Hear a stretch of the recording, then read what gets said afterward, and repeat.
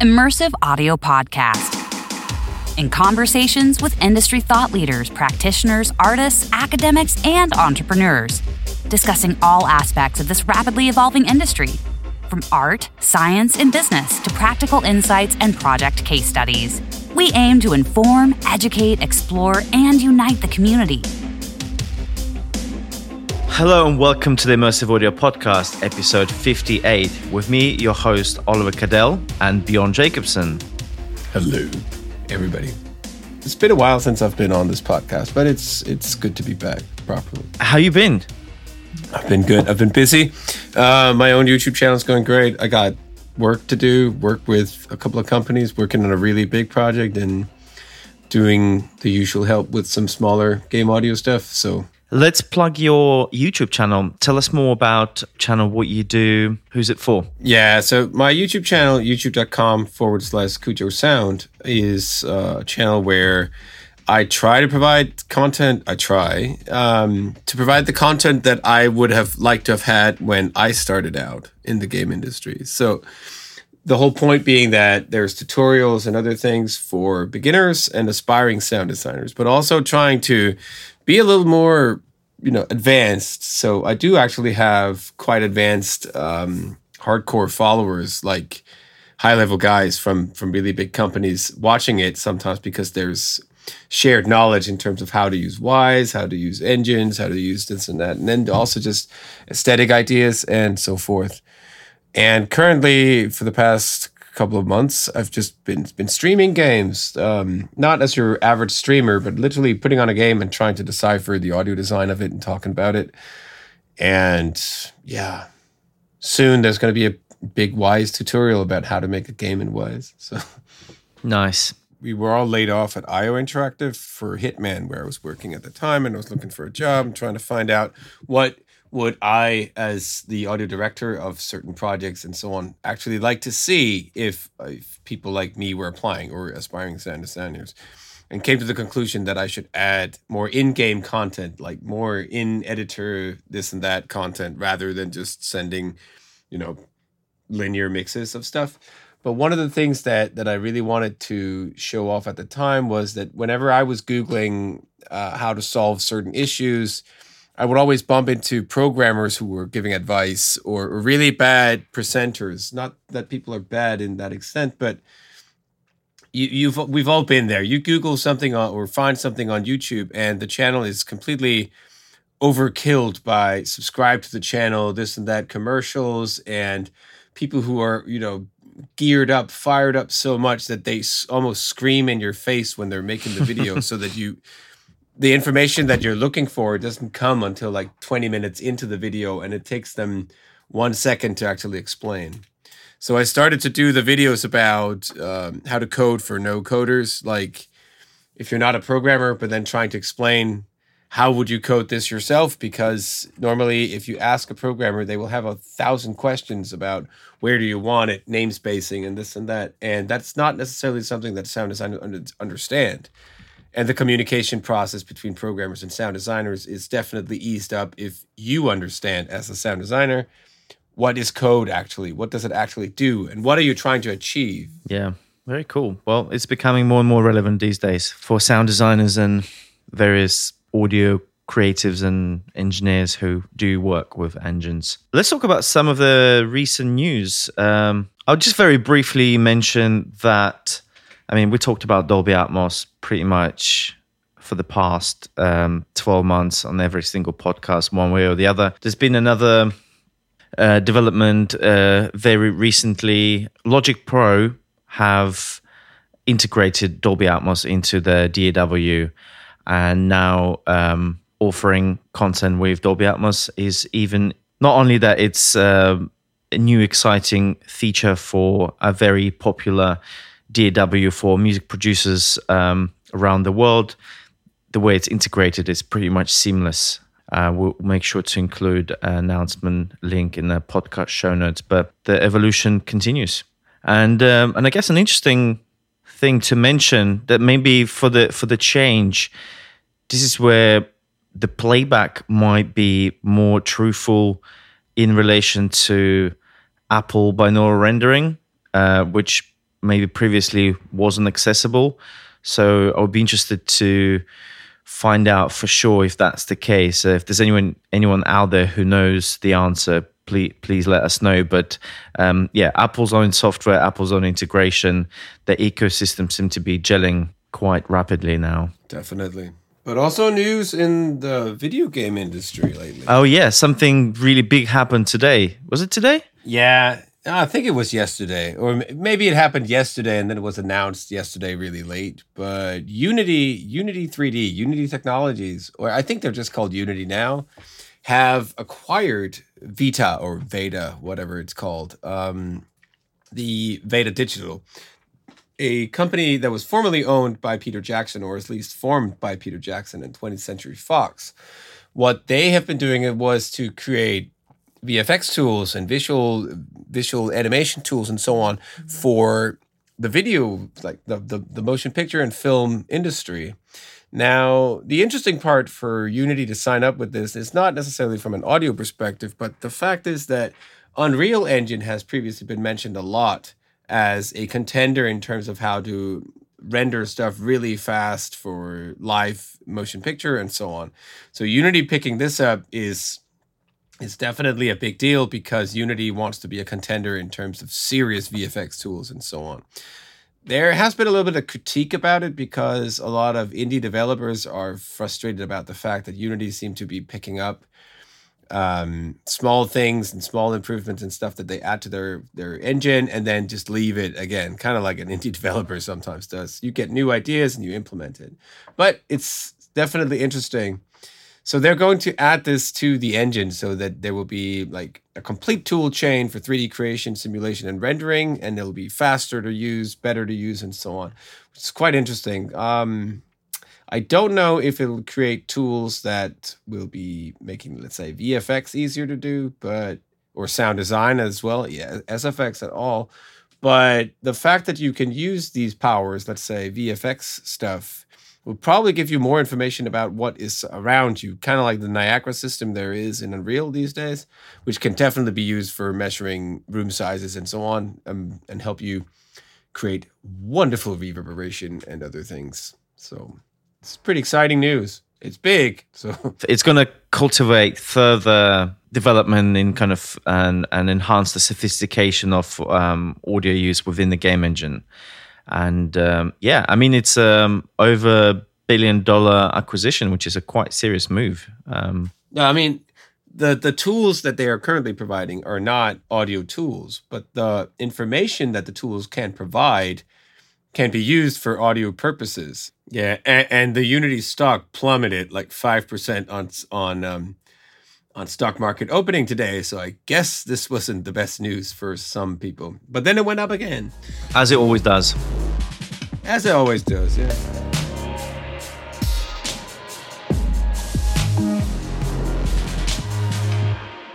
Our guest today is Max Holbein. Max is a co-founder and a managing director at Encircled Audio Solutions. Encircled is an official and the only licensee of their iSonos software. Max, welcome to the podcast. Hi, thank you for having me. I'm glad to be here. And you calling in from Berlin, Germany? Yeah, it's night out and I'm here in the beautiful town of Berlin. Even though it's getting winter, it's not so cozy as some other places in the world right now. We're delighted to have you. Tell us, how did you get started in the immersive audio industry? Well, I guess in the immersive audio industry, I got started with my first job directly after the university at the iOsono company directly. I was hired as a system and planning engineer there. I had a bit of background from the university, looking deeper into some fields of virtual acoustics, and we were trying to simulate some concert halls, and I created or I developed together with the science team there at the TU Berlin Technical University in Berlin. We developed a psychoacoustic model for reducing the resolution or the temporal resolution of impulse responses for creating virtual acoustics. And through that, I got acquainted with the iOsono company, which at the time, that was around, I don't know, 2011 or something.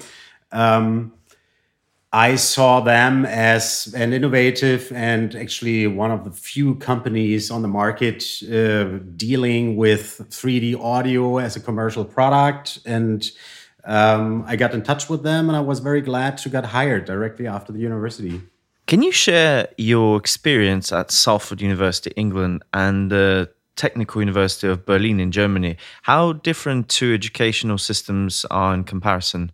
Well, I just mentioned I graduated with a master's degree from the Technical University in Berlin. Before that, I did a bachelor's degree at Salford University in Greater Manchester. And that gave me kind of like a basic understanding of audio technology and a little bit of scientific background going into various fields of acoustics. And that's kind of like a bachelor's program, which gives you a basic overview and some insights of scientific work and maybe some practical insights already into the industry. Before going to England, to Manchester and to Salford, I was already an independent sound engineer for theaters and broadcast, and did some of my own production in studios with my own band and some other productions. So I already got got an idea what I wanted to do or where I want to go in the fields of audio technology. But in Germany at the time, it's already 15, 20 years back, I saw the problem in Germany that you have to go to kind of like a physics department and study a whole lot of other stuff that I was not interested in before going into some kind of an acoustic area, which I was more into, especially when coming from practical work as a sound engineer. And in England, I found some good programs actually looking directly into some practical, areas, such as, for example, audio technology, what I was studying. Yeah? So you don't have to have a general physics degree and then do all the other stuff, and which I probably wouldn't have even been able to do, to be honest, because I'm not a huge physics guy. But and then concentrate on something that I'm really interested later on. So a friend of mine, an old school friend of mine who studied in England, he actually gave me a hint that there was a European program that would fund students from Europe to go to the UK. And I applied to a few universities, and the Salford University, there were a great bunch of people, like all the tutors and professors, they were all super nice and welcomed me very well. So I thought, give it a shot. And Manchester sounded like a great place to go. So, I was at that time, I was really keen on going abroad and making some experiences somewhere else. And I would say the difference is going to UK university at that time. It's much more school-like, right? So you go, you have a schedule, you have something to do at the end of the first, second, and third year, and then you get your degree. And it's not super problematic to do that. Where in Germany, I was trying to study something else for a while.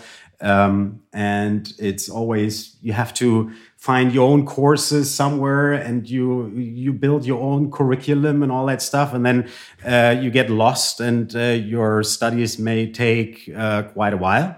And it's not as specific as you wanted to do. So that's what I found was it's very practical. It's very straightforward. You know what you need to do to get your degree. And that's what I was up for, because I was already in my mid-20s and I didn't want to, waste too much time on this university thing. Yeah, thanks for sharing. That's really interesting perspective on how seemingly similar things can be so different at the same time. I mean, the system, the way I experience have changed because of some, what's it called? The Barcelona something education university thing. I don't know what it's called. But so in Germany today, is also, it's not a diploma degree you do anymore, but it's also all changed to bachelor's and master's and all that stuff. So I was able to continue my studies straight after I finished from the UK, because the system in Germany had changed to a master's program in Germany at the Technical University, and dive into the fields that I found for myself, such as virtual acoustics, are very interesting. And so I could really dive a bit deeper into these topics. So for me, it was a lucky situation. Yeah. So you go to the UK, do a straight degree, and then you come back to Germany and you continue kind of like on a master's degree with a bit more in depth into the field you want to go to. So in that sense, I was kind of lucky. Tell us about Encircled. Well, we see the Encircled company as a service company in the around the topics of immersive or spatial audio, really. But we founded the company in 2019, almost 2 years ago now, a bit more than 2 years ago now. And as a continuation of what was Iosono doing before. Iosono was founded in 2004, coming from the Fraunhofer Institute and creating this hardware product that is commercially available to the market with a wave-field synthesis implementation. Yeah, so you can apply or deploy a device based on using wave-field synthesis for multimedia audio installations. And they did that for quite some time. And they got into some trouble. They had to file for insolvency and other things. And then they've been bought by Barco, a projection company in Belgium, a quite large company. And they acquired Iosono. And they had a special interest in cinema and in immersive audio, object-based audio in cinema. I don't know if we're going to talk about this, but a little bit off topic, I would say. But so they acquired Iosono before and saved the whole team in Germany from having to look for other jobs or, just...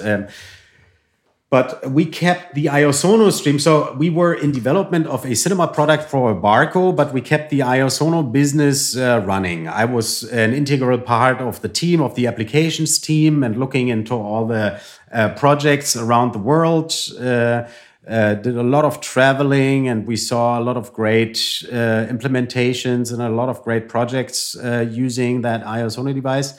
But after some time, Barco has decided to close down the Pro Audio department as well. And so I basically got fired, more or less, at Barco. But with my colleague, Jan Langhammer, that I founded the company Encircled, we decided this product is too good and there has been too much effort going into the product, developing it, making the software user-friendly, putting all the features in that are in there for the Iosono software, that we thought it's not a good idea, especially us being enthusiastic about immersive audio and seeing that being deployed in such great projects. Because we were working in the field, not so much as developers coding on a laptop or something, but we were actually hearing the results with all our partners and in these projects. And we decided we can't just leave it at that. And then we discussed with Barco a deal, and now, and that gave us kind of like a business case for a small company to continue having Iosono on the market and keeping it deployed in the field for great projects. Yeah, it was kind of like an endeavor to start your own company, making all these decisions, what you have to do. It's before I was just like an employed engineer and was getting my job on the table and I had to do it well. But now we have to make some other decisions as well and, keep the money in mind and see where the project's coming in from and all that stuff. But that's really how we started the Encircled company. We wanted to keep the Iosono in the field. And since the 2 years, we saw, okay, we cannot, as planning and system engineers at Barco and at IOSono, we were always involved with our partners to plan systems. It's not just like, here you have a device, do with it whatever you want, but you have to give quite a lot of support to your client to actually install the system right, to make it sound good, to come up with the right speaker arrangement, to see how many speakers, what kind of speakers, what periphery to use and all that stuff. And this is also why the business case, I believe, is a little bit tough, because when like being in a big company and seeing like the business people on top of me, they are always looking for kind of like scalable business models and things like this. And there was always the hope that something like IOSono, a wavefield synthesis pro audio device for creating virtual sound fields, would be something you would buy, install, and make like great events. But we saw as like the practical engineers that every partner, every project requires support, requires understanding of what needs to be done. And so the kind of like the scalable business model is not really there. Yeah, so it's hard for some people just looking at the money to make it work within a big enterprise. Yeah. So I'd like to go back to Sono in a moment and talk about its capabilities and all the amazing work you've done around the world. But it's a perfect segue to a hot topic, which is wavefield synthesis. It's something I wanted to talk about for a long time. And finally, I think we'll be able to dive in a little bit deeper. Max, you're certainly an expert on the subject. Can you tell us what is wavefield synthesis in theory, and how can it be implemented and experienced in practical terms? Well, in general, wavefield synthesis is just a rendering algorithm to recreate a wavefront of a point source and emit it anywhere in space on a defined area, so to say. So it's an algorithm that you can use to recreate a position of an audio event somewhere in space.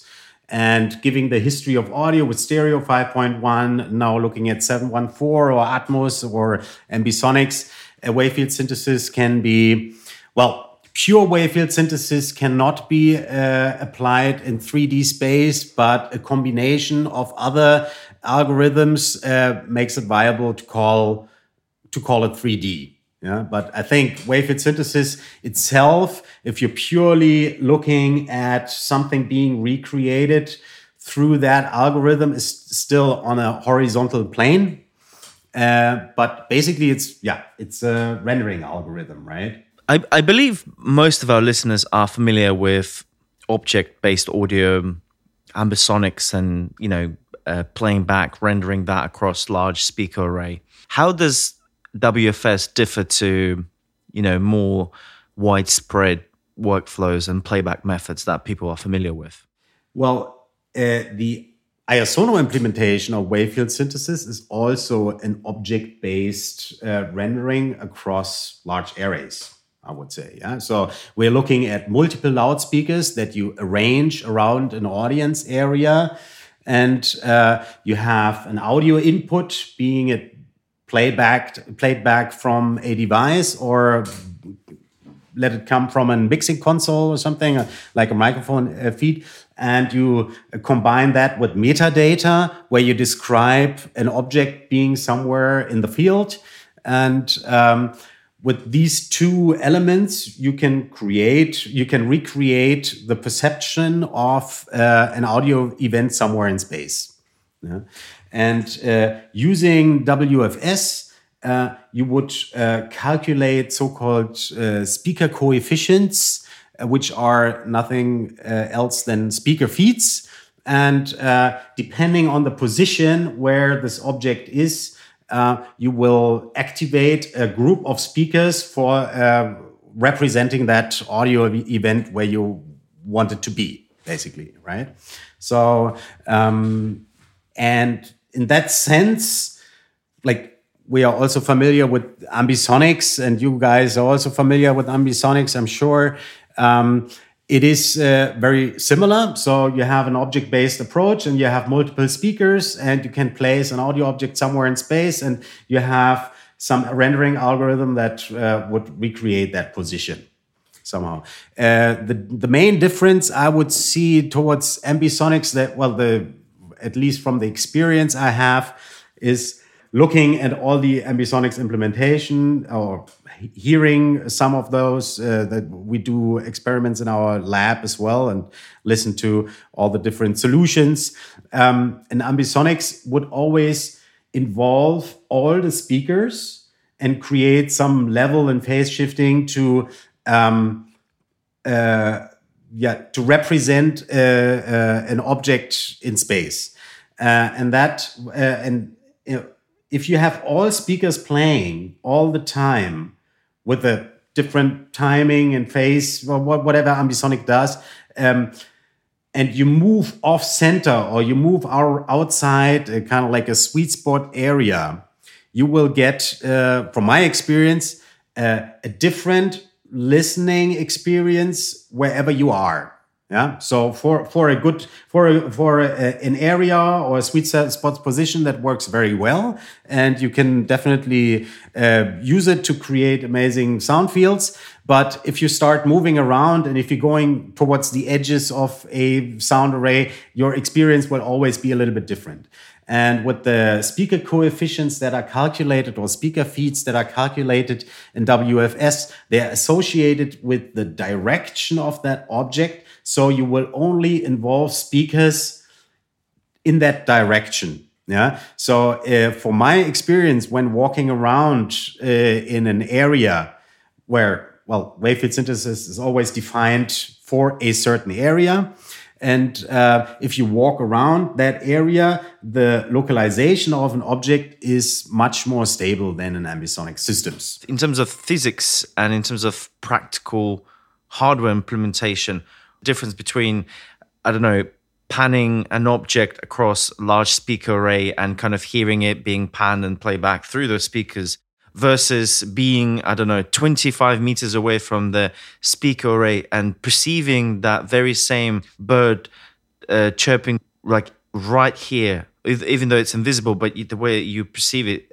it's as if it's inside of the audience, like a quite significant distance away from the transducers. So this is the magical bit, isn't it? In terms of physics and hardware that delivers that precise difference. Yeah, so the last thing you mentioned is something being kind of like virtually somewhere on an audience area, where you can hear a sound where there's actually no speakers, is something that we would refer to as a focus source. Yeah, and the focus source can be calculated through WFS by using a lot of speakers and recreating a wavefront of a point source within the audience area. This, as I mentioned, involves a lot of speakers. And what it is, it's actually you calculate sound pressure level maximum at a certain area within the audience area. And that kind of like gives you the sense of something being inside a loudspeaker array. Yeah. So a virtual source on an audience area. You can approach this from far away. So let's say if you have the focus source on the audience area and you approach this focus source from outside. So if you're not standing between the focus source and the speaker array that is kind of like emitting it, then you can approach it and you can hear it as a virtual thing being somewhere in space without having a physical speaker there. But as soon as you're standing between the intended point of the focus sources and the loudspeaker array playing it back, then you will face the problem of the first wavefront hitting your ear, determining the direction of the sound, and then you have a mislocalization. So you have the possibility to create an SPL maxima on the audience area, which is a great effect. So you can approach it and you can stand inside that virtual position and have some kind of like a weird in-head localization. And you can use it for great effects for individual audience members, I would say. But to create an SPL Maxima that you can differentiate towards some soundscapes being around you, you need to have a lot of speakers. So you cannot, like with a system of 16 or 30 speakers, it will be very hard to calculate an SPL maximum on the audience area that is distinguishable from anything around. So in the studio of iOSono, we did have in the lab there, we did have a loudspeaker array of 200 plus drivers surrounding the audience area. And with this, we were able to create a focus source with an SPL difference from sounds being around of plus 9 dB, and that was very sharp. So that was a really great effect. But as soon as you're talking about kind of like optimized systems where speakers have an adjacent distance to each other, a little bit further apart, then this will be very hard to create a convincing effect. So all the WFS systems using focus sources, I have seen use kind of like special loudspeakers, especially like custom made to allow, well, the physics behind wavefield synthesis is that you have an infinite small distance of loudspeakers to each other to recreate a wavefront of a point source realistically. Because a driver, a speaker, has a physical body, you cannot have speakers being infinitely close to each other. So you have to have some kind of like approximation for this. One approximation would be you build special types of speakers that have very close, drivers that are built into a housing of a speaker that are very close to each other.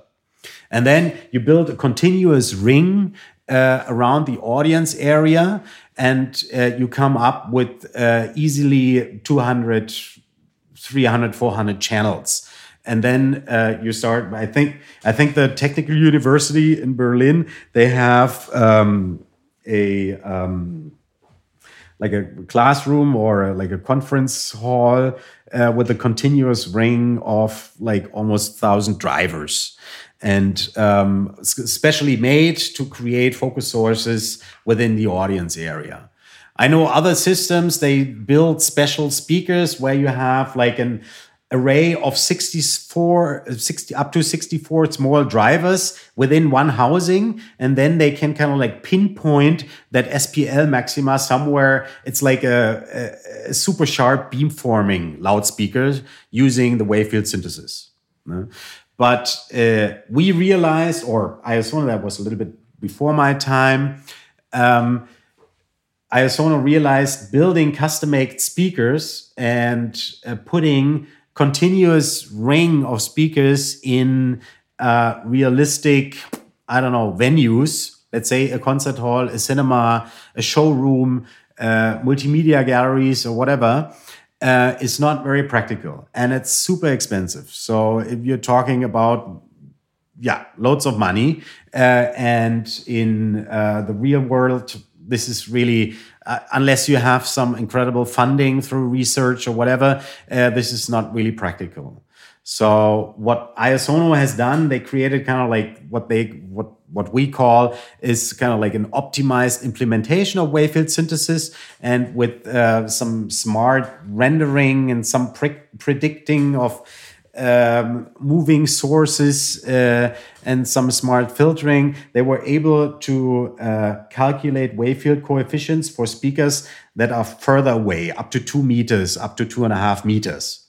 And if you still have like an array with speakers that are 2.5 meters apart from each other, but you have a lot of those, then you can still create some psychoacoustic effects of the wave field synthesis.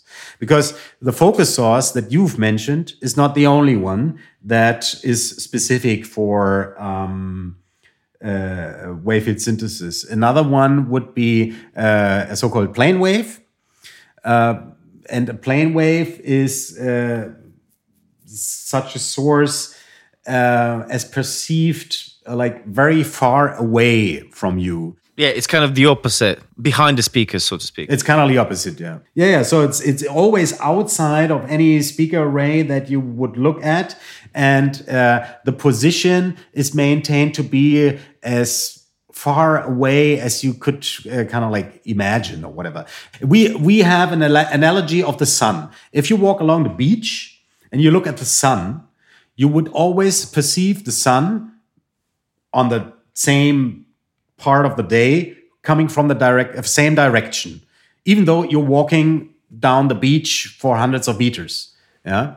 So we call that identical direction. So if you would ask a group of people in the audience, please point to the direction of the source that you are hearing, which is a plane wave, then everybody in the audience, if it's a good implementation, should point kind of like in the same direction. So if you have an object being kind of like half right in front of you, the person on the far right would still point half right from his ear to localize the sound, and the person on the left would have kind of like the same angle. Yeah, so everybody would point at the same direction. Whereas a point source, it's what is it called?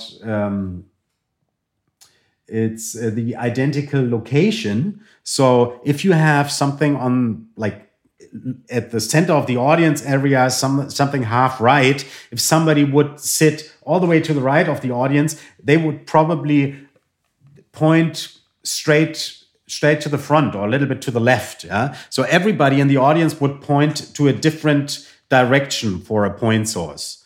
Yeah, it's like having a glass in front of you, and if you move around, you see it from a different direction. But a plane wave kind of like always moves along with you. So that's interesting, because if you are to work with visuals, some kind of 3D projections and holograms, so this a visual position should perfectly align with the virtual position of the acoustic emitter at the same time. If it appears to be in different directions for different members of the audience, but you only have one visual reference point, then suddenly you have this mismatch. I guess this is where the technology comes in to compensate. I think the plane wave has been used many times to be the type of source that makes it sweet spot independent. Yeah. So if you have kind of like a 5.1 or even a stereo mix with intended position, and this is also matching with visuals. Yeah, something happening on the left of the screen, and something is happening on the right of the screen, and then you attach some audio sources to it, and this is kind of like what you want to hear in the sweet spot. Once you move outside, you can take basically your this reference of something being left or being right with you. And this is completely sweet spot independent. This works on the entire area that you define beforehand for your loudspeaker array. And like some experience or some feedback I got from mixers working with plane waves features is that it gives them a lot of freedom. If they mix in large venues, they mostly sitting on some mixing position for a movie or for even a concert show. But using the plane wave feature, they can be sure that the intended position is also recreated further out. Yeah, if the audience is sitting somewhere else, they don't have to kind of like run around in big venues to always check if kind of like the intention of the mix is still there, but it keeps it stable, so to say. And if you keep it in mind for your concept of mixing, it's kind of like you use those things as something that gives you kind of like a lot of depth in your mix. Yeah, because you're virtually creating something that is really far away and that makes it really big, and you can take the localization with you. Similarly to the sun, like a little brass solo or something, or an individual thing that is very important to your show element, you wouldn't probably use as a plane wave, because you want everybody to look at that position. And having a closely matching WFS system at hand, you can recreate that point source, also being in a stable position, much more stable than any other rendering that I know of. Yeah, so even a point source, anywhere where you sit, everybody would point to that position where you intend that source to be at. The thing I was mentioning before, we did a couple of installs with the Walt Disney Imagineering team and theme parks around the world, and like Shanghai Disneyland, Tokyo Disney Sea, Tokyo Disneyland, and in some parts of Florida, Animal Kingdom and such.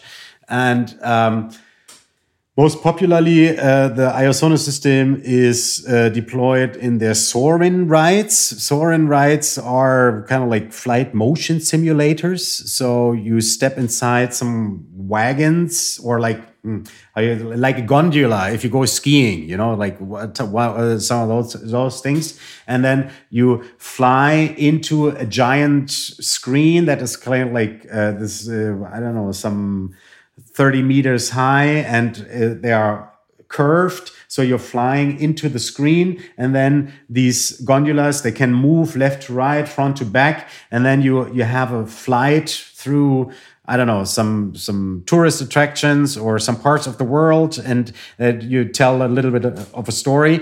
And using the plane wave feature, you can make sure that everybody, because you have gondolas, 3 stories up or 4 stories up, so they're sitting on top of each other, and you have maybe 20 or 30 people sitting next to each other.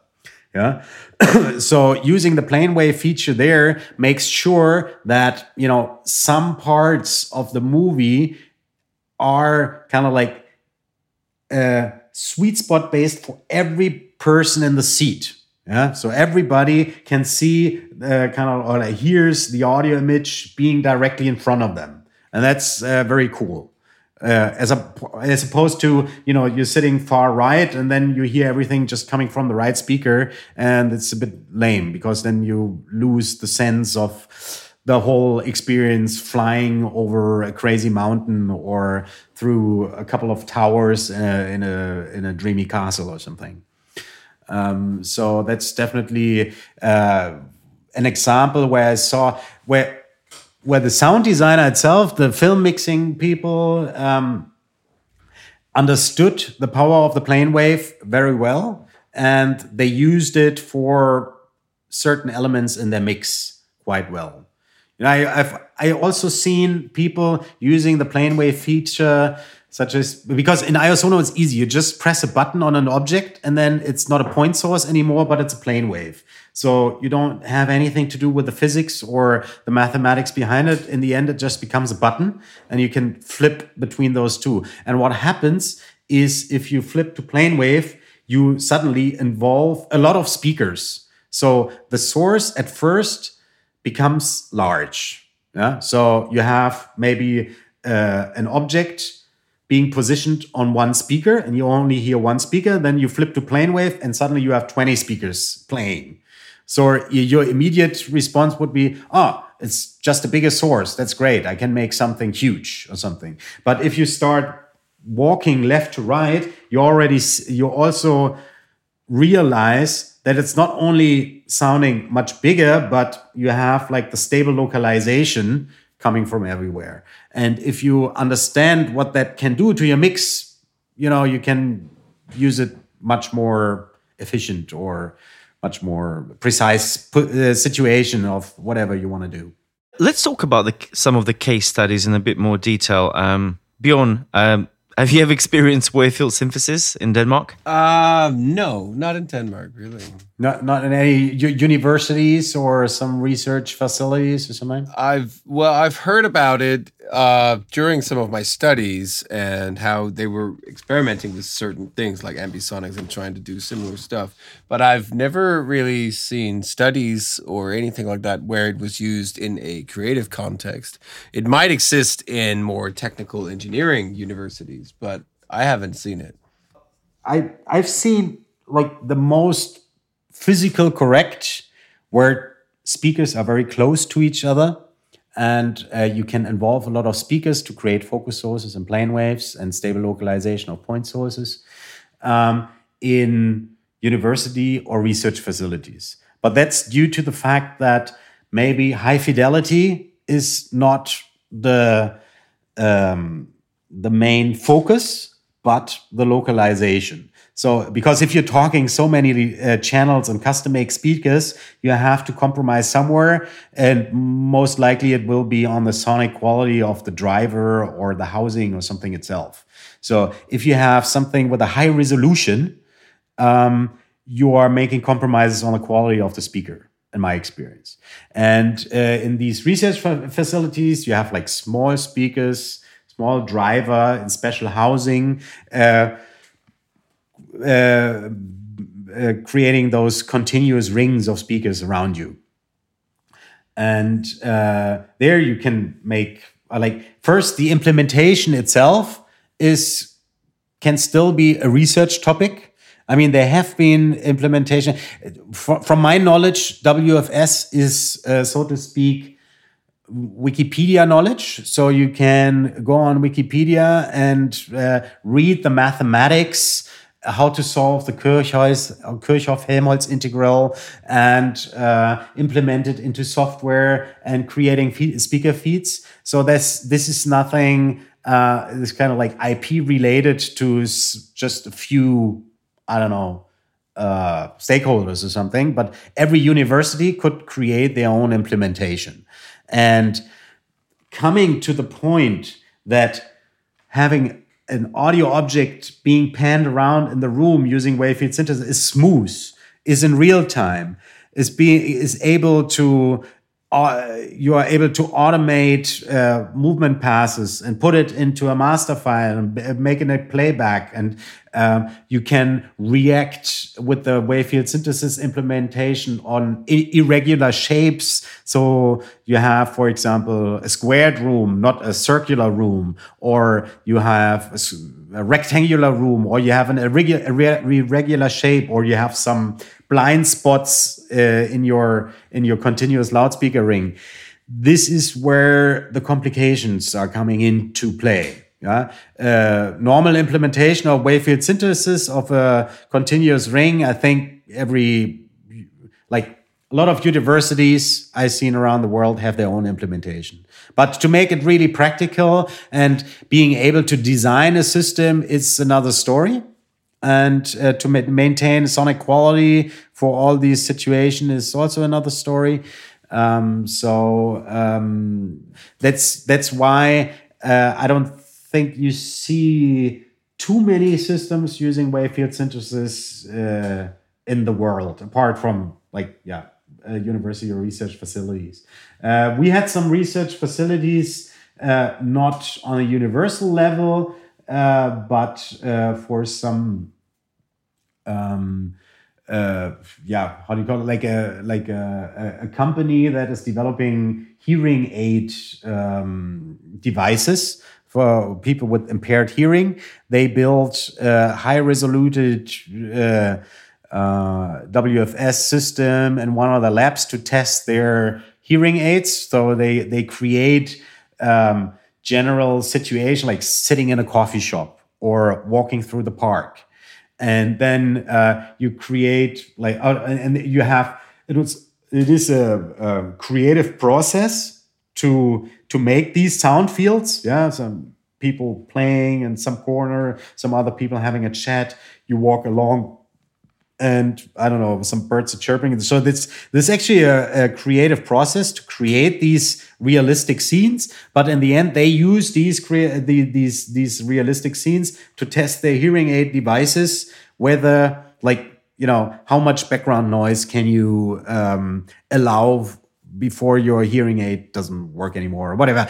They have controlled environment. They have the same scene over and over again. So can they tweak incrementally as opposed to kind of doing it in the real world? Because they are not creating sound fields. So they have a controlled environment. They have always the same scene, but they are developing the hearing aid devices. Yeah, so they tune them to those kind of situations. We had another research lab that was very interesting, and as far as I gathered from the client at BMW, they used in one of their cars. They rebuild a BMW car with I don't know, like some 120 little drivers everywhere in the car, where you have moving mechatronic parts, so they could simulate. I don't know. It's like if you have an automatic motor to automatically move up the window up and down. So you have the servo engine, and you can implement, or you can use different rubber wheels, or you can use it at different speeds or whatever, and they can simulate based on acoustic models of their mechanics, and use the wavefield synthesis car to simulate the moving up, the movement of these parts, and then make a decision on how thick should the rubber be, or how fast should the motor work, or something like this. Yeah? So they use the WFS system to get like super good localization possibilities anywhere in the car. It could be a windshield wiper, could be something in the back, could be some knobs on the seats, and they can simulate all that and then make the decision on how they want to build stuff. So that was impressive. I was sitting a couple of times in this car and listening to the simulation of certain elements, and that was kind of like, as far as I gathered, was a successful thing for them. This actually reminds me of something I wanted to ask you. When it comes to creating content for WFS systems, would you say a successful, well-functioning WFS system is content origin agnostic largely? Natural recordings, synthetic sounds, music sources, speech, whatever. It will deliver your kind of vision. Or by selecting the right type of material, you can kind of help the system to deliver your vision better, more effectively. Does that make sense? Yeah, definitely makes sense. I'm pretty sure you need some experience mixing spatial. Yeah, so making some decisions when to use the effect of something coming from the back over you to the front, or something circling around you, or whatever you want to do spatially. You need some experience to make those decisions when they make sense. Because if you do that all the time, you're just overwhelming your audience, and they just say, okay, that was a bit crazy, but I don't know, was that cool or was it a little bit too much? Yeah. So, but I guess this is some experience, film mixing or live mixing or engineers, whatever. It comes in a lot of ways, using effects, using delay effects, or using whatever crazy morphing stuff. It's so you need some experience to work spatially, that's for sure. And then you get a good sense of which sound elements make sense to move around in space. So, just talking about wavelengths or something, if you're having low frequency noises or low frequency effect sounds, even bass elements, they have such a long frequency, you won't be able to localize them anyway very, very, very good, right? So you need to, I guess, concentrate on having something spatially moving more in the middle upper frequencies. Yeah, But I think that's common for many systems, like even working with Dolby Atmos or working with ambisonic systems. I think you pretty much come to the conclusion that you have to kind of like to give a good effect on something moving or something being localized very, very good in an effective way that works better for some frequencies than others, because others can't be localized that well. Like, I'll just give you like a very basic practical example. An ambisonic recording of a moving car 50 meters away from the microphone position. You already have the information of an object position in three-dimensional space, its movement, trajectory, you have Doppler effect, and then say, for example, you decoding such signal across your WFS system. So you kind of already interfering perhaps with something you're trying to do with your system, or perhaps doubling up on and even enhancing it. Versus, for instance, using like a dry, or as much as it can be, or isolated source of a car, and then you applying the object position in 3D within the system, and you kind of imposing that effect through WFS as opposed to having it imprinted originally and then obviously with a Doppler effect and everything and you kind of panning as an object. So can you kind of maybe elaborate a little bit more about the dynamic between those decisions? Well, if you have something like an ambisonics recording where you have all the spatial information already kind of like encoded in your in the way you record it and the way you like decode it through some whatever the plugins or something, what we probably would do to use these kind of recordings, we would probably leave the rendering or the decoding through ambisonics as it is, and just play back the output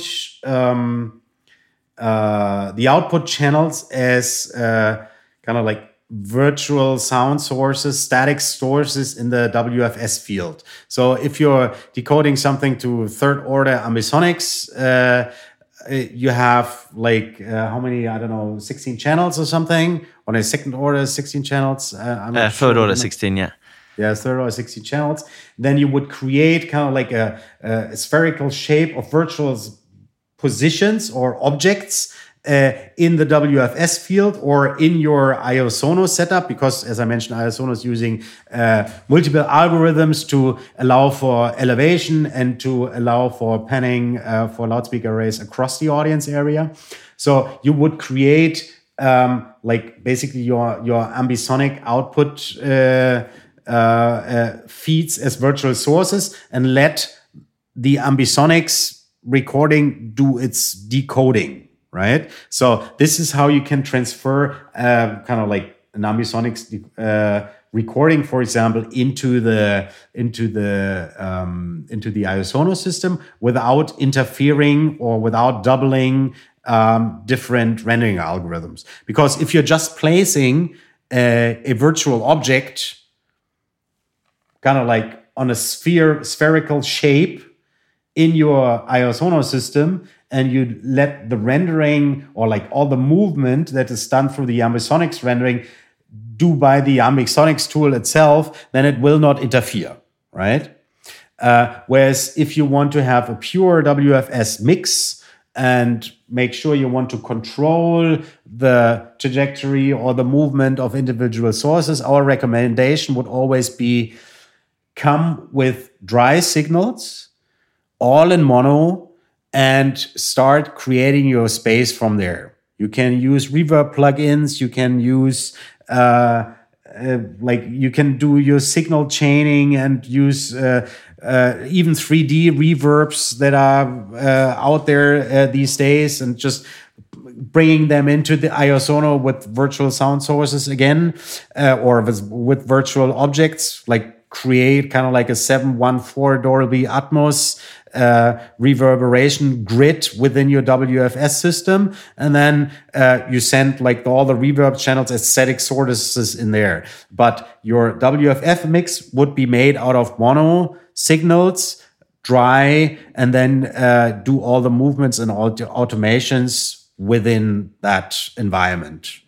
Iosono brings a complete workflow, so from content creation to system setup and to system tuning and all the different playback options you can think of.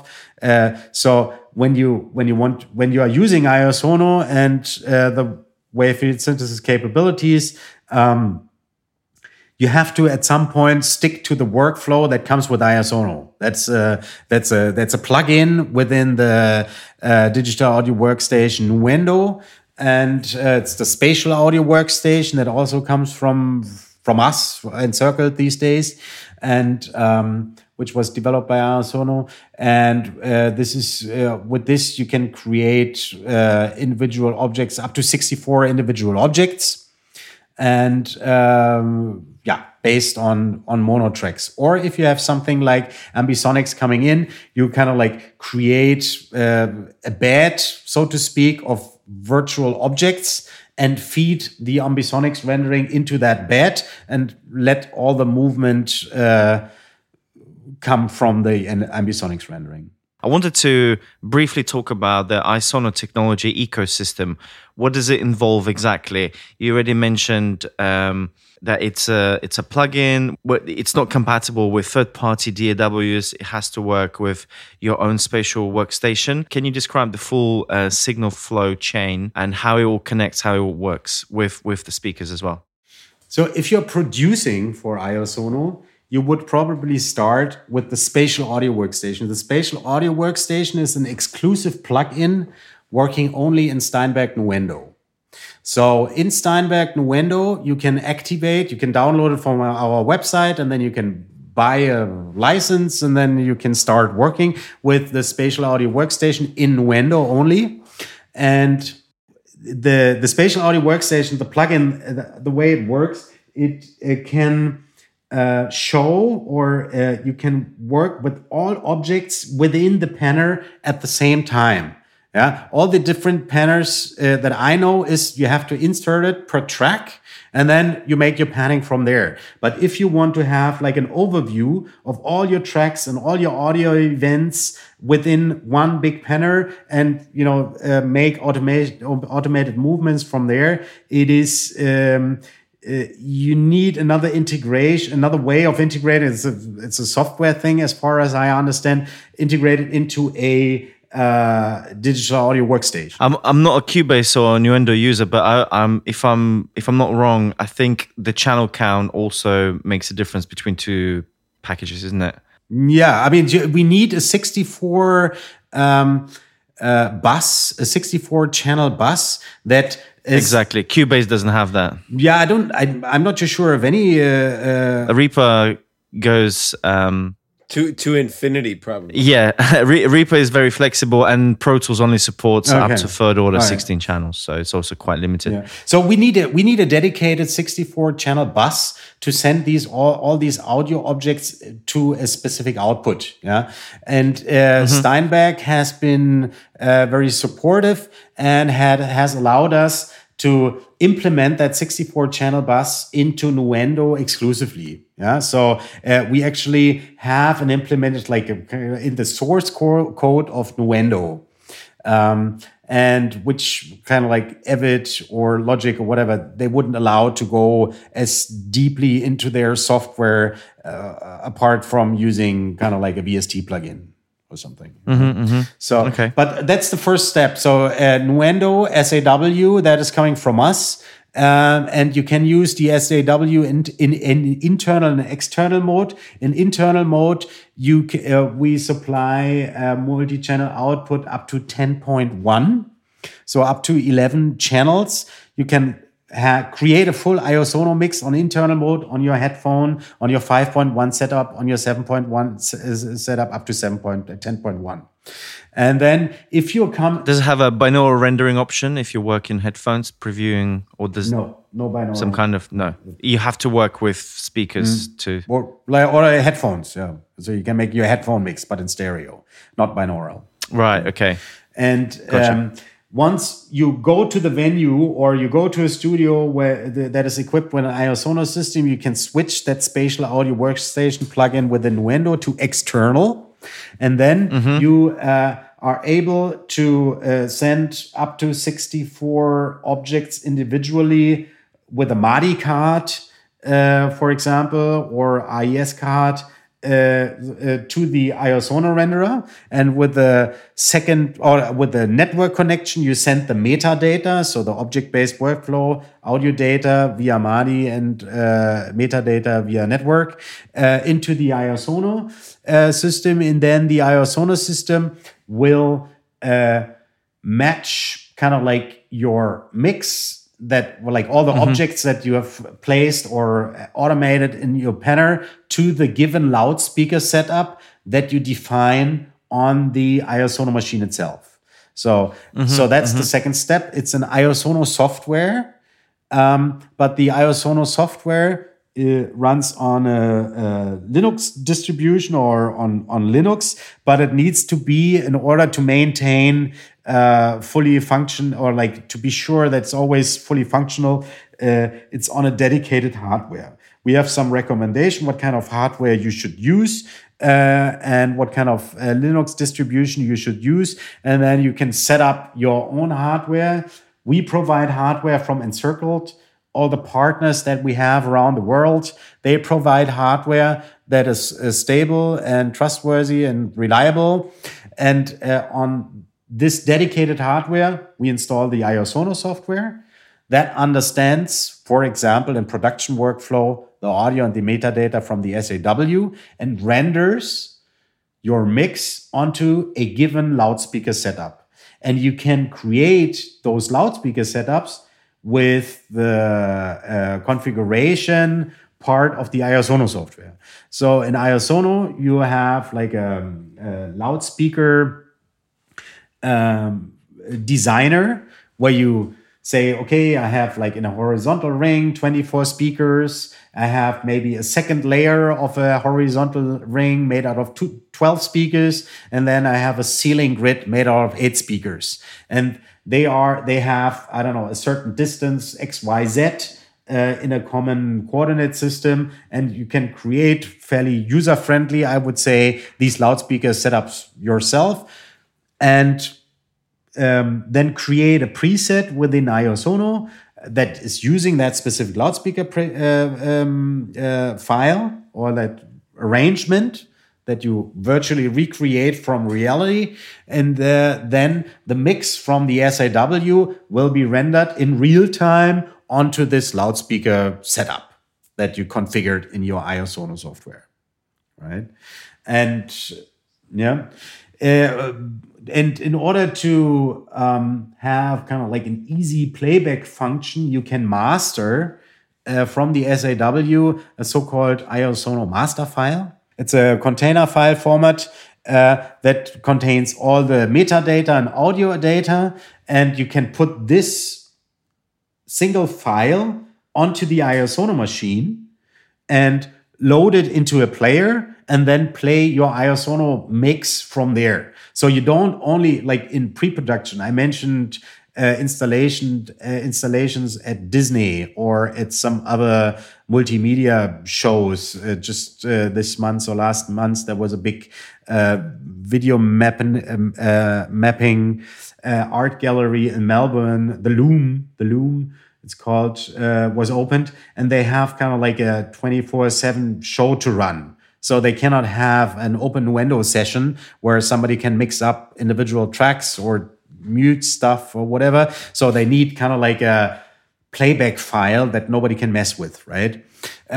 And then you have a player within Iosono. You can just load in the IMF file there and start it from timecode, to make it in sync with some video playback, or you can start it manually, or you can have some remote control commands saying like, start preset X and play player now or in 10 seconds or something like this. So that makes it a really reliable and robust a piece of hardware that is sitting in bigger multimedia installations, where at the end you just have daily staff that needs to press 3 buttons and make that show run, rather than having an engineer knowing all the ins and outs and being able to mess something up in the configuration. And the configuration itself, how to render onto different loudspeaker files, is also something. I don't know. You don't need to be definitely don't need to be a scientist, but you need to have some grips on what are the problems with WFS or even with just IOSono systems, and get your hands on configuring these presets. So because there are a lot of features, you can like level speaker groups entirely. You can level individual speakers. You can have a complete tuning set for FIR and IIR filters to make an overall system sounding good anywhere, independent from the direction an object comes from. Right. So what we like to give to somebody to playback an IOSono file is wherever you put a sound source within your system, it should always be sounding good. Yeah. Or you should always be sounding smooth if you pan something from a circular ring into a ceiling grid. So you need to make sure that all the speakers are leveled correctly and things. And all these, and you have a lot of options in the IOSono configuration world. Yeah, so that's a bit of software that you can learn. I think it is all derived from common knowledge for people that are installing PA systems. So it's a learnable thing, but it requires some understanding of what you need to do. So in the end, you have a piece of hardware where you send in the audio, and that renders to up to 128 with one device, up to 128 loudspeakers. All right. And that's what it is. You can also work with live inputs. So something coming in from a mixing desk or from other playback devices. You can, the IOSono machines also have MADI inputs and AES inputs. No Dante, no AVB, but currently only MADI and AES. But you can send in audio to the IOSono machine and create the metadata that you create, for example, in the SAW. You can create that internally on the IOSono machine itself. So you have a so-called scene designer in the software where you can activate individual objects and place them somewhere in the room or even move them. And then you can create a live show from there. Yeah, so you are just having 6428 direct buses from a mixing console. You have your scene designer on IOSono, and then create your spatial mix inside IOSono.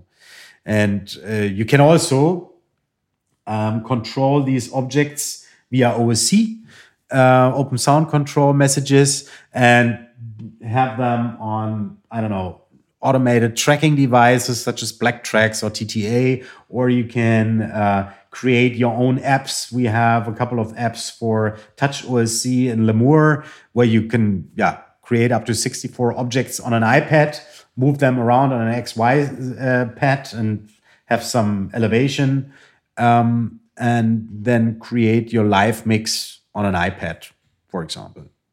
Yeah, but you can interact with OSC, I think, fairly freely. Yeah, so you can make customized devices easily.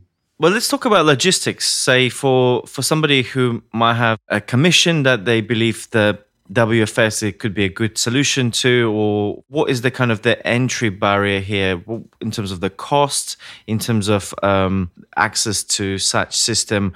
What is the kind of the scalability options, and what is the general process? Can you kind of go through the steps and options there for our listeners? Depending on the region, I would say you can, you should approach one of our partners. I would say like in Germany or Europe in general, it would be us, the Encircle company, supporting these systems, or like giving you the hardware, being able to give you training, and if it's not for a specific venue, but if it's meant to be for something touring, definitely a workshop or training would be useful. And for other regions, we have a partner in the US, a company that has been in close relationship with Iosono since 15 years or something. They're sitting in California. It's Audio Intervisual Design. And then we have a partner in China. It's a Full Dimensions Multimedia Engineering. They are very active in Shanghai. They have like loads of landmark installations deployed Iosono there, and they are continuing with the themed entertainment industry in China. Have some things rolling there, and we have a partner in Australia, Sounds in Motion. They are sitting in Sydney, and a good company in South Korea, Sound Korea Eng, they are called. So these would be the people that if you're working in any of these regions that we would refer to. If you want to do something in Europe, you're better off with us. And we help you in identifying what you want to do. What's your project? Is it some video mapping thing? Is it a live show thing? Is it a showroom? Is it something where you want to communicate certain messages? Is it going to be permanent? Is it going to be temporary? Is it going to be touring? Things like, this.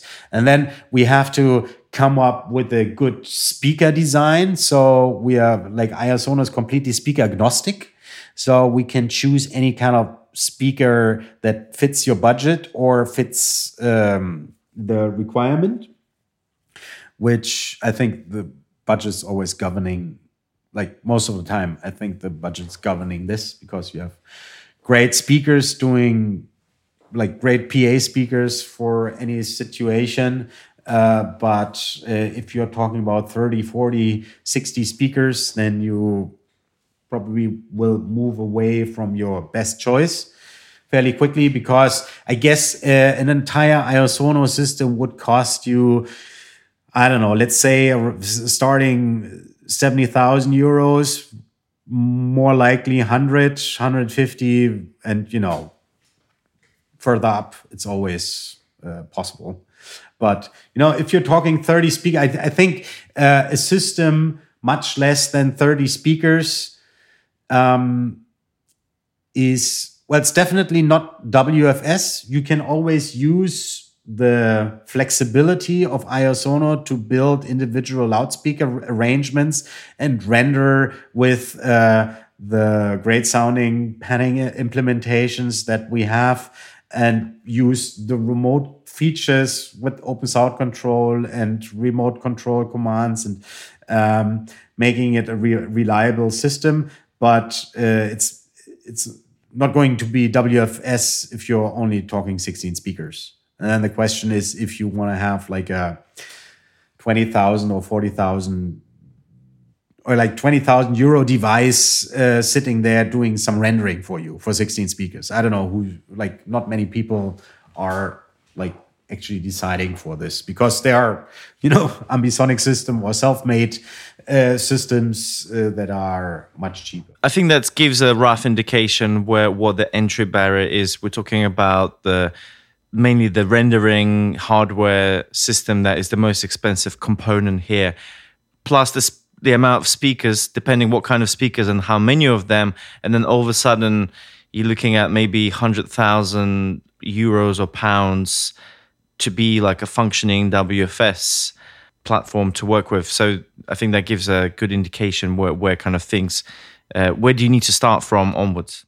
Yeah, or for who it would be interesting. I mean, it's like, because obviously we are supporting, because as I said, we are passionate about, immersive art in general. So we are also supporting artists or institutions that would like to use such a system for, I don't know, temporary things or whatever. So it's always a good idea to ask us whether an Iosono system could be applied for this and that event or situation. But if we are talking about commercial installations, then this would be the entry point, around 100,000.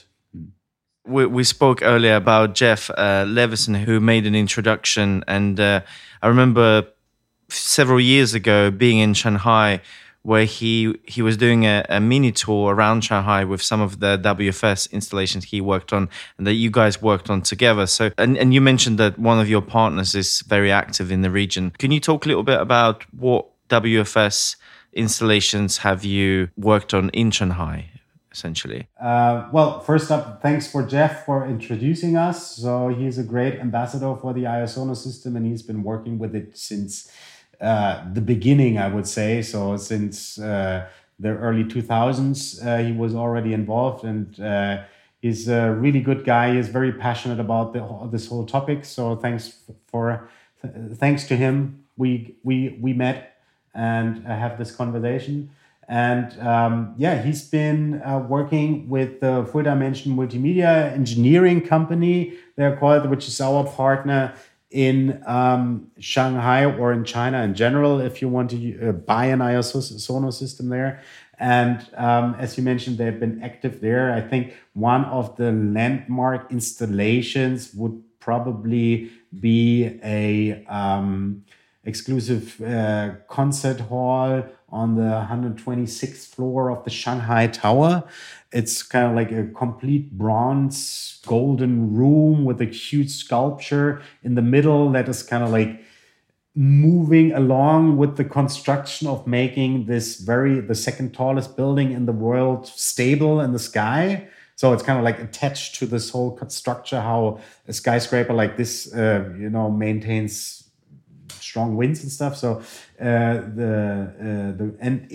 meant to be a cultural, concert or like meeting spot where concerts happened, and sometimes some road shows step by and things. And this is a really amazing room where it's a concert hall with 250 speakers surrounding you, kind of like in a donut shape. So you have like some hallways to wander around, and you always look into the middle of this sculpture, and it's all very aesthetic and looks super nice. And they have like a 3-layer system, like three loudspeaker layers on top, so you have enough room for projecting elevation or like moving objects up and down, and pretty high resolution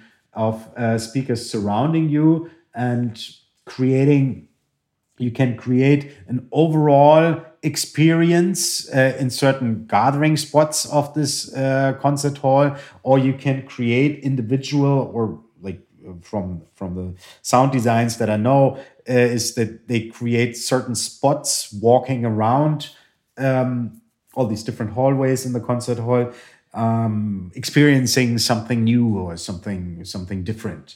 So, but it's definitely going up there and seeing the hall and then having a sonic experience in there is definitely something special, I would say. Tuning the whole system was also, I don't know. I spent like 2 weeks just tuning the speakers and making the system in total sound, to be appreciated. So, and then sitting there on the 126th floor late at night, and then calling with 5 words in Chinese, asking to bring up the elevator, going down so I can go to bed, was also a funny experience. Yeah, that's epic. Because if they fall asleep at 3 o'clock in the morning, and then you're stuck there. In the Shanghai Grand Theater, which is on the People's Square in Shanghai, one of their main theaters in Shanghai, I would say, or like one of the biggest for opera and general drama theater. In a couple of small theater buildings, they have Iosono systems there, so they can make not pure, like more multimedia or more immersive shows, more experimental shows, I would say. And for the 20th anniversary, we did a amazing open air event for the Magic Flute Opera together with the Hamburg Opera here in Germany. It was kind of like a co-production thing. And we had a crossing stage. So it was a stage, shaped like a cross. So the soloist could wander in between the audience area, and the audience area was separated into 4 quadrants, and each quadrant had a ring of speakers and a ceiling grid being able to render WFS. So we had and this was all fed by symphonic orchestra. So we had live feeds going into the mixing desks, and then with direct buses onto the rendering machine. And we used, I don't know, some Spaces feature. It's kind of like a multi-room configuration possibility within Iosono. It's a bit complicated to explain, but it allows you to render a spatial mix onto many audience areas.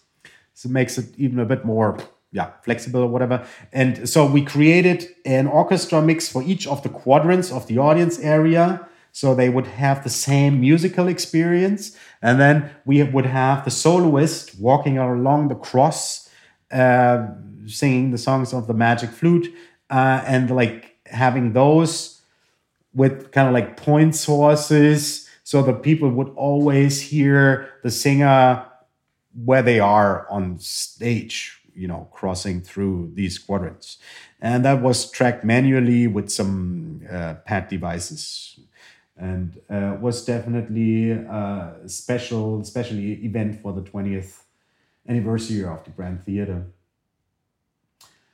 I think these are like 2 of the things I would point to today. Apart from, as I said, they are very active on fashion shows, on traditional Chinese, what is it called, Kung Fu opera productions. They are involved in things like this. Majestic Theater, we did a great show. But the list is... I think in total, Iosono has like more than 150, 200 productions over its history. So it's... Can I selfishly ask, Yes. do you have any productions currently in operation in the UK or London? Yeah, well, we have a great ambassador of a producer called Marco Perry. He has a studio in London equipped with an Iosono system. I'm pretty sure if we make an introduction there, you can come to his studio, and he has a good studio setup with 40 some speakers, high resolution ring, and some kind of like spherical, like a dome shaped kind of thing in the studio, in his shed, as he calls it. But this is for production. And it's an active artist. I think this summer we had an installation at the London Design Biennale in the Somerset House that went for a few weeks.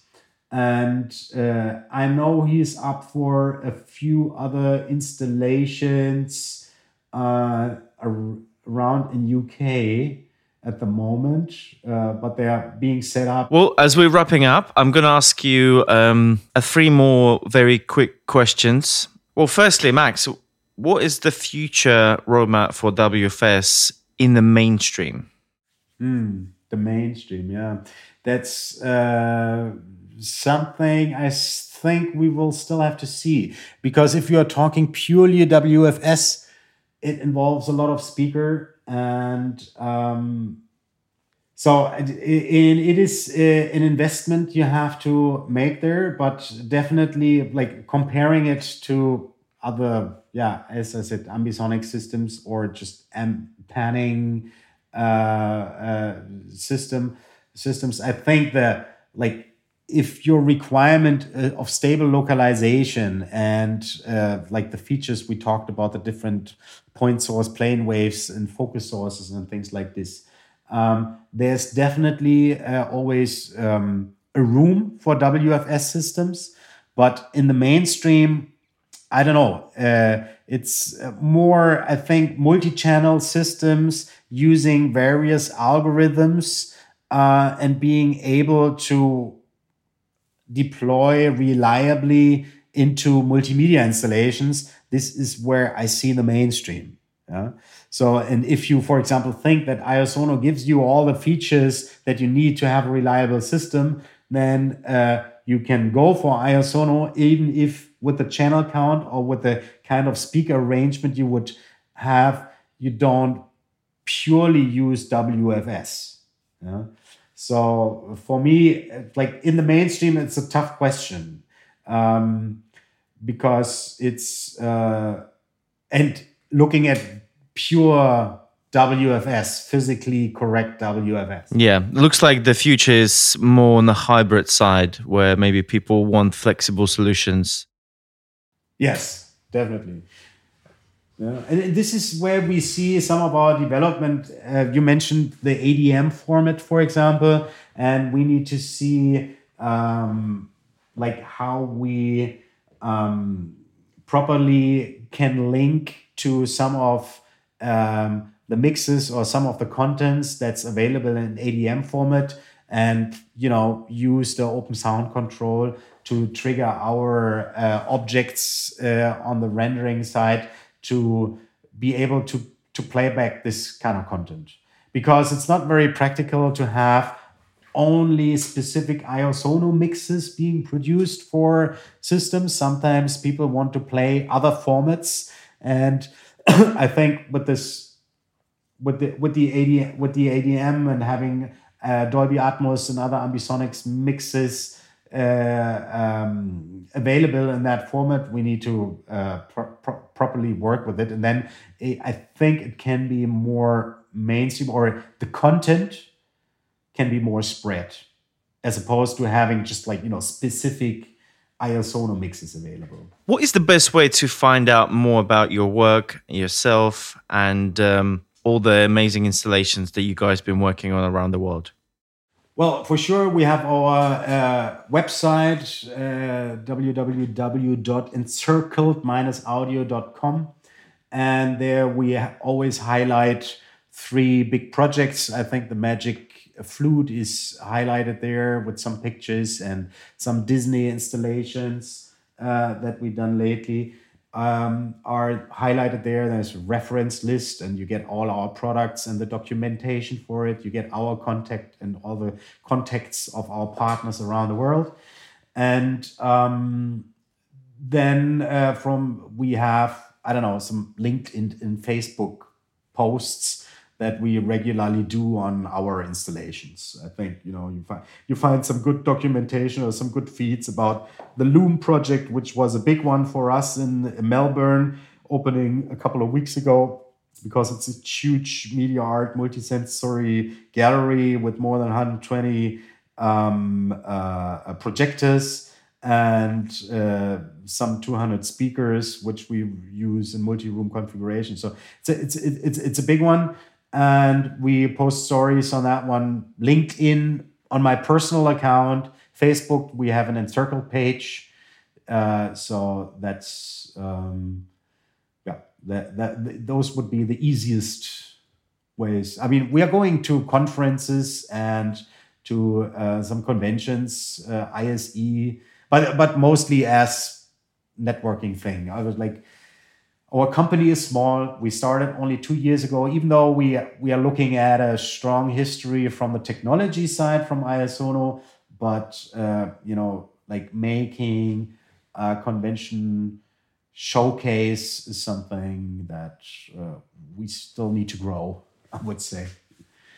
But these public installations, like the London Design Biennale, was fine. If you was, I think, was a nice experience. Marco Perry, who also did the remix of Black Lake of a Björk song, and did go on a world tour in great places everywhere in the world. He's a great producer, and whenever he comes up with an exhibition, I think it should be worthwhile going. And as I said, he's an ambassador of this technology, and whatever he does spatially, he will use it. And then you will hear it on our social media. Max, can you share one piece of advice that really helped you in your career? Yeah, I mean, it's like I can look only at my career, and I was taking my time for things. Yeah, so I was taking my time to find a special interest in spatial audio, in virtual acoustic. It was nothing that was served to me straight after school so I can make a degree and get a career going. But I had to dig in deeper into my personal interest of making music and getting into the recording field and finding my way as a sound engineer. And these things do take time, and they don't, you kind of like have to search for them. And in order to search for something that you're passionate about, you have to be curious, and you have to have the will to learn stuff new always. Now I'm in my 40s and I still have to learn stuff new. So this is something open-minded, working with different people, always like taking an interest of what other people are doing. Communication is a big thing. You need to talk to people, you need to share ideas and things like this. So, but yeah, I think it's once you found something you're passionate about, you should stick to it and maybe take the one or other detour to become better at it or something. I mean, it's quite general, but this is that's how I see myself. I was never a straight guy going, for the first choice or for a career-based thing, mostly following my interest. Max, thank you so much for being on the podcast. I've learned so much from you today, and I hope our listeners did as well. Thank you guys for having a show like this, a podcast like this, focusing on this topic. I mean, sometimes it's technical, and sometimes it has like so many various fields. But if you look at the experience that come out of it, even, I don't know, binaural, game audio, VR, all that stuff that's out there, live pre-production, all that. If you have some guys like you to focus on that and kind of like, spread it apart, it's like interesting. Definitely a cool thing to have. Thanks again, and take care. If you enjoy the podcast and would like to show your support, please consider becoming a Patreon. Not only are you supporting us, but you will also get special access to bonus content and much more. Find out more on our official Patreon page, www.patreon.com/immersiveaudiopodcast. You've been listening to the Immersive Audio Podcast, hosted by Oliver Cadell and Bjorn Jacobsen. This episode was produced by Oliver Cadell and Emma Reese and included music by Rhythm Scott. Got an idea for an episode or want to comment on something we've discussed recently? Drop us an email at podcast@1618digital.com or find us on Twitter at iAudioPodcast. If you've enjoyed our show, head to our page on iTunes and leave us a review and rating.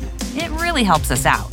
Visit 1618digital.com/immersiveaudiopodcast to access show notes and other episodes, and subscribe on your favorite podcast app. Thanks for listening.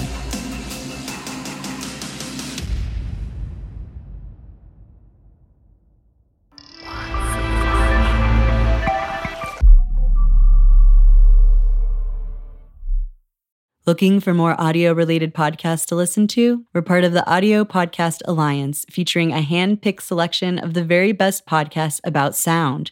Be sure to hear the latest episodes from our friends in the community at audiopodcast.org.